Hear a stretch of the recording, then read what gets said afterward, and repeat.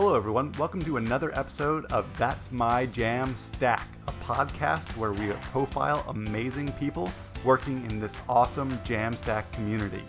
In this podcast, we ask the age-old question, what's your jam in the Jamstack? I'm your host, Brian Robinson, and today I'm joined by the ever-amazing Phil Hawksworth. Phil is a member of the absolutely incredible developer experience team at a little Jamstack company called Netlify. Hey Phil, thanks for joining us on today's episode. Well, thanks for having me. It's nice to be here. Yeah, no problem. And I guess let's start. Hopefully, a lot of our audience knows who Phil Hawksworth is at this point. But give us a little introduction. Tell us, what you do for work, what you do for fun, that sort of thing. Yeah, of course. So yeah, as you say, my name's Phil, and I work at Netlify. So I'm kind of fairly well positioned, right in the middle of the Jamstack kind of world, really, I guess. Been working in there for a little while. So I work as part of the developer experience team at Netlify.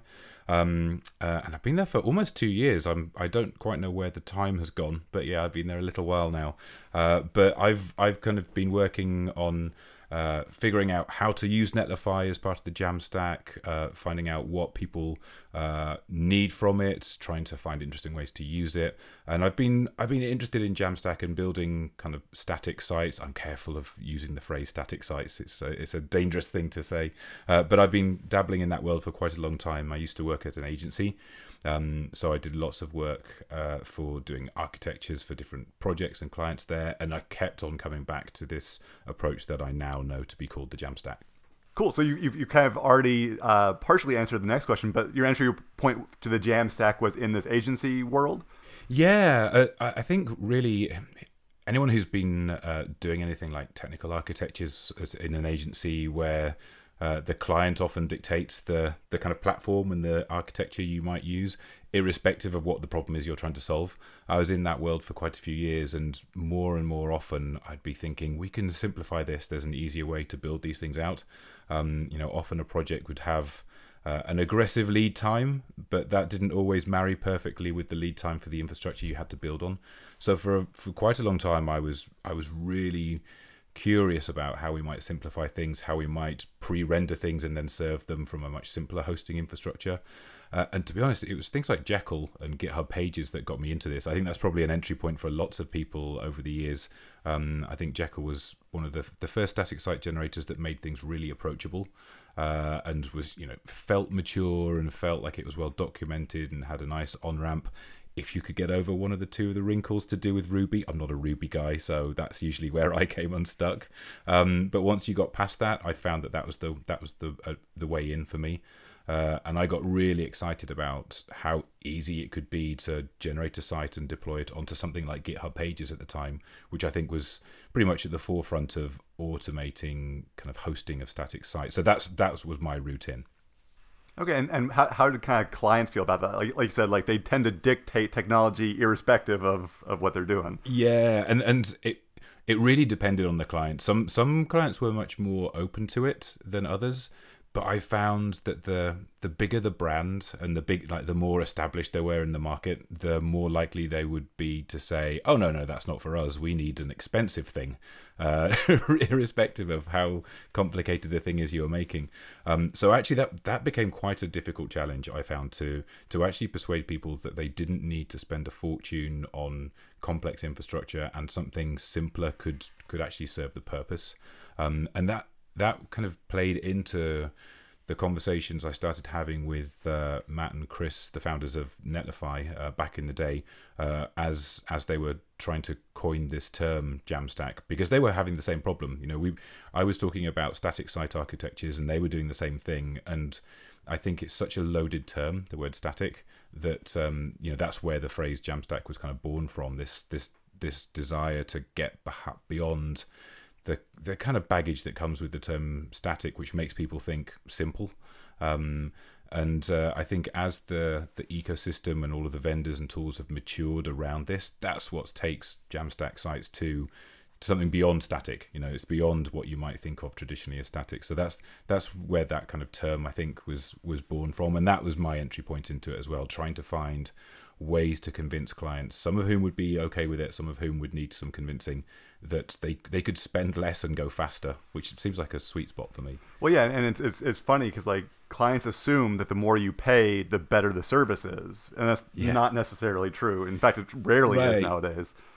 Yeah, I think there's always this kind of feeling of finding something which is reassuringly expensive, and I've definitely been in that world a lot, where by default, particularly the larger brands who might go to a large kind of big global agency, which is the kind of place I was working at, I think there's an assumption that they need the best in class thing, which has the biggest price tag, and often those are the things that are designed to do a wide variety of things for a wide variety of people, and that makes it hard for them to do the right, that one thing that you need well. And so it's definitely not like a perfect kind of marriage of, well, you pay more, you get something which is better. This is a great example. I think Jamstack's a great example of simplifying and focusing down on really what you need to do, and then building that out, rather than trying to use a product which can do everything for everybody, which, as we all know, is hard to do well. Mm-hmm. Cool. So obviously you are working at one of the bigger Jamstack companies in the world, but how are you using the Jamstack professionally? How are you using it in your personal life, that sort of thing? Well, I certainly am still using it very much in my personal life. Any site that I make, either for my own blog or any of my kind of side projects, what have you, I've got a handful of those, and I'm very promiscuous when it comes to the static site generator I use. I think we all kind of have our darlings that we like over, and those kind of evolve over time. I already mentioned Jekyll as the one that I started with, and for a while I was also using Hugo a lot. Really got into Hugo. More recently, I've been using Eleventy on my own site and various kind of hobby sites of mine, and kind of sites of side projects. But at Netlify, we also use all of those as well.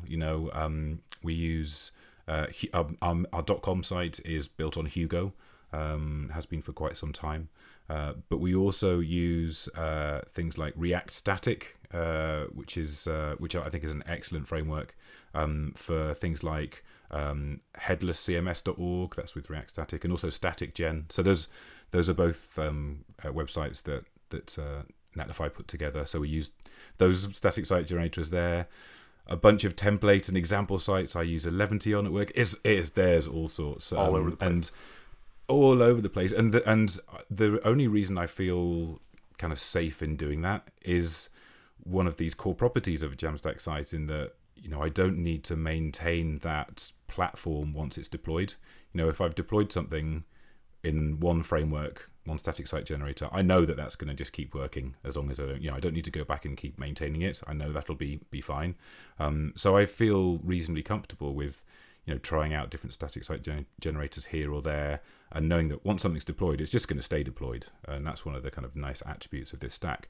The overhead really is in remembering how to maintain it, and if you want to make changes, remembering the different templating syntaxes and those kind of things.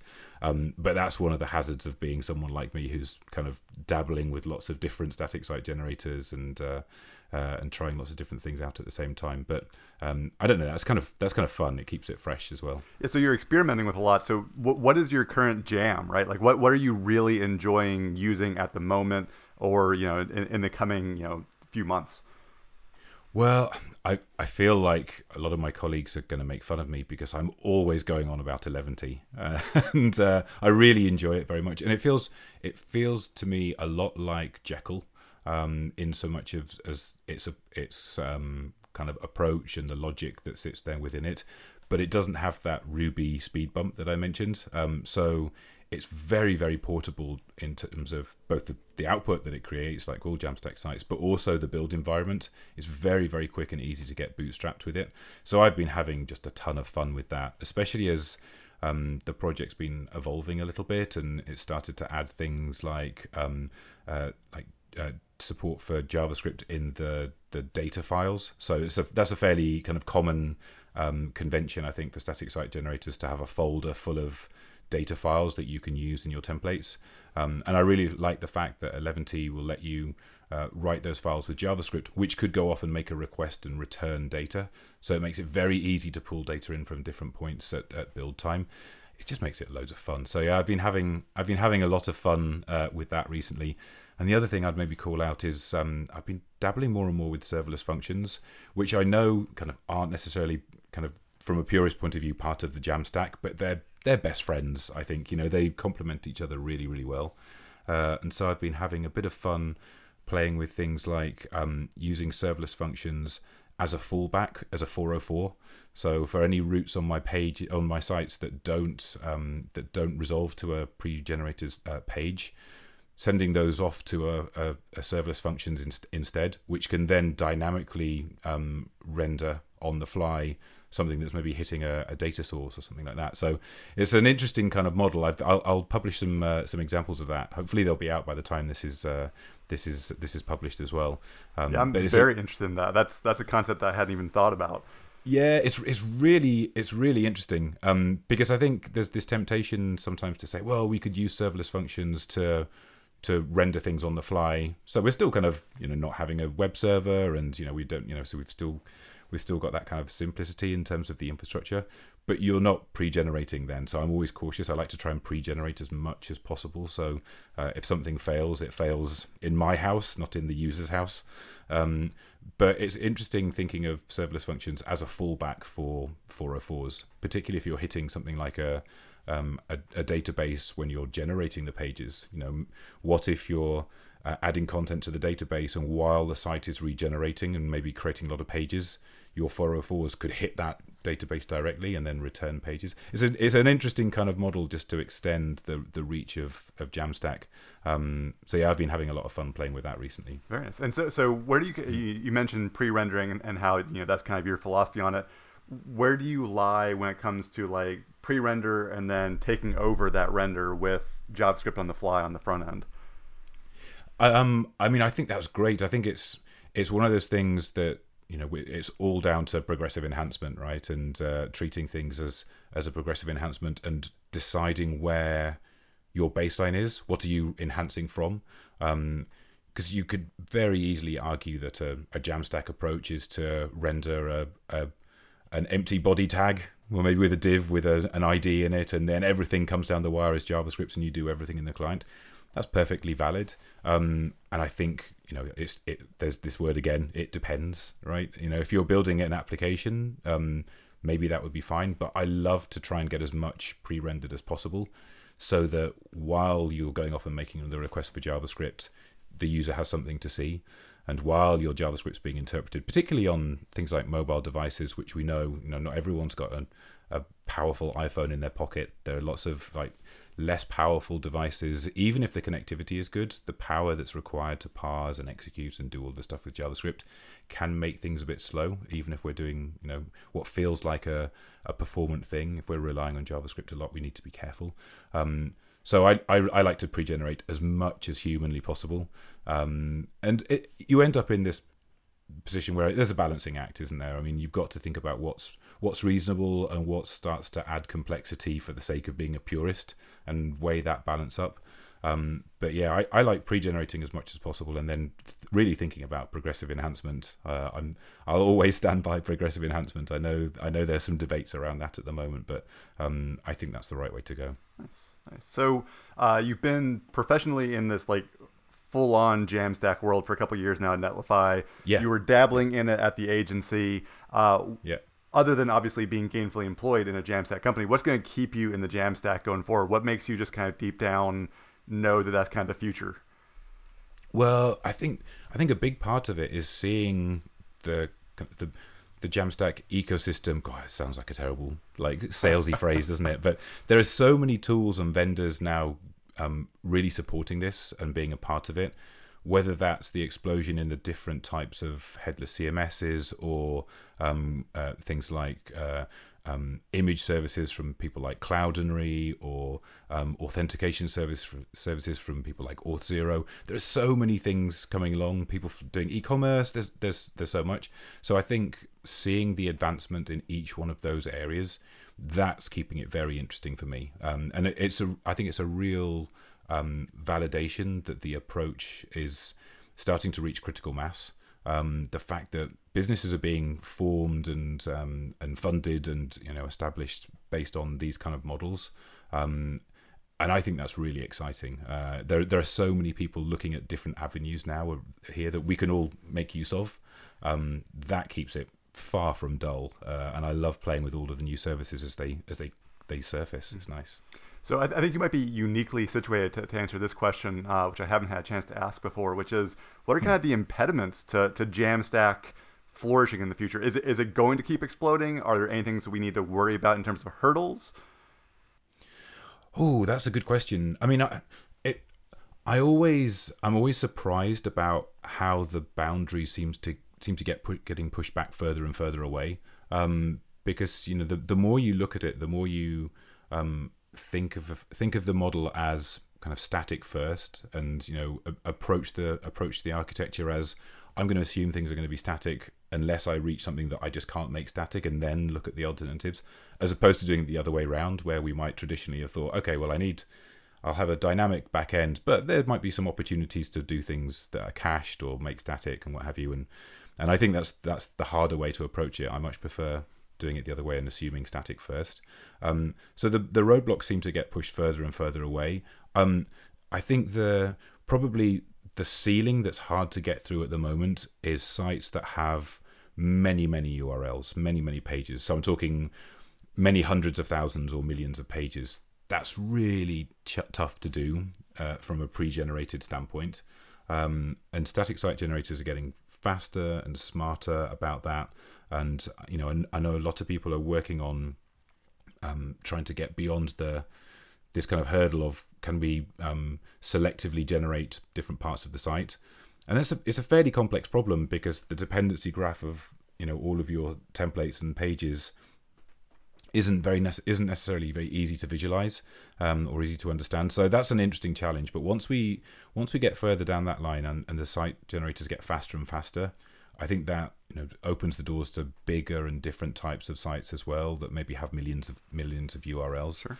Which at the moment is probably a bit of a ceiling for us. Well, and really, I'm trying to think of what those sites would be, other than like big news organizations. That's about the only thing I can think of that would have millions of URIs. Yeah, I think typically that's the kind of classic example. News organizations, or publications that have many hundreds of thousands of pages. And the other one, of course, is sites that have lots of targeted, personalized content. That can be challenging as well. But again, that starts to become one of those points of how you architect it and what you value.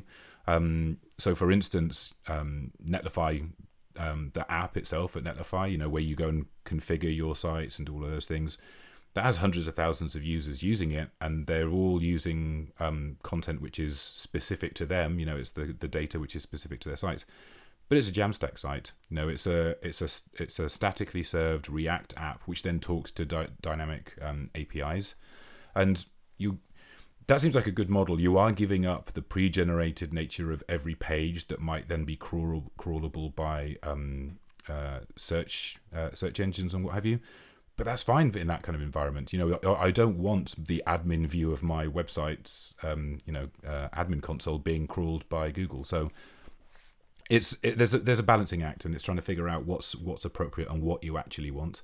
But yeah, so serving personalized content to people and then having that crawlable because you need it pre-generated, that's another challenge. But I don't always know if it's actually required. Yeah.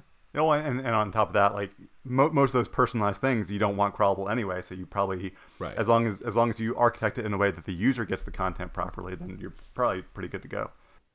Yeah, I think so. Yeah, so it's always a balancing act, and I'm very cautious about describing anything as a silver bullet. And there are so many different ways that we can approach these architectures with the tools that we've got in the Jamstack ecosystem. There's that word again. There are so many tools and approaches that we can take that we can kind of cut the cloth to suit what we need, I think. Very nice. So obviously I try to keep these relatively short, so I'm going to go ahead and move into the next question, which is, what are you actually jamming to right now? What's your musical jam? Oh, this is a great question. Well, obviously, Toto is never far from the top of my playlist history. It's amazing how often I fall back to having some Toto being played. It's particularly good on a Friday afternoon, I think, when I need a little bit of a spring in my step. But one of the things I actually often find myself writing code to is the code radio that Free Code Camp provided. I don't know if you've encountered that. Mm-hmm. It's just on a YouTube link, and it's like this 24/7 music that's good to code by radio, and it's kind of nice as well because you tune in there and you can see how many other people are listening as well. So even though you're not interacting in any way at all, you've got this kind of solidarity, which is kind of nice. So those two things. But the only other thing I'd probably mention is Gaz Coombs, who he used to be the lead singer of Supergrass going back way back. But he's got some albums out at the moment that I really, really like, and kind of keep me interested as I'm kind of writing things and building code. So I definitely recommend Gaz Coombs. I think the album's called Matador that I've been listening to a lot. It's good stuff. I'll find that and toss that in the show notes. So anything that you're looking to promote? Obviously you're at Netlify, but anything specific you want to talk about? So there's probably just two things, and depending on the timing of this, we've got Jamstack Conference coming up in San Francisco on the 16th, 17th, and 18th of October. So who knows? Maybe this will squeak out into the world in time. Hopefully, it's coming up very quickly. So that's coming up. And the only other thing I'd call out is there's now a nice Slack community growing for the Jamstack community. There are already a couple of good places to talk, like the New Dynamic. Slack is a brilliant place that I'd recommend to people, but also for people who are maybe going to Jamstack conferences and meetups, jamstack.org/Slack will get you into a good place for talking about all things Jamstack. We foolishly didn't call it Jamslack, which I think Jake Archibald kind of mentioned was a huge missed opportunity, but so be it. We'll have to. That's just a miss that we'll have to live with. I don't know. It might be a little too kitschy for some people, though. Yeah, exactly. Yeah, we've stuck with just jamstack.org/Slack. That'll get you there. That works. All right. Well, I want to thank you for taking the time and talking with us today, and I want to say I appreciate all the different content that you put out. So. Oh, that's very kind. Well, thanks for this. It's nice to get to talk, and I've really enjoyed listening to everyone you've had on. So looking forward to whoever else is coming up next. It's going to be good. Hey everyone, it's Brian again, and I want to say thank you to everyone who has listened to this podcast. And I want to ask that if you've enjoyed this, that you head over to your podcast app of choice and give us a review and a rating. It's how people find this podcast and learn more about the amazing community we all live within.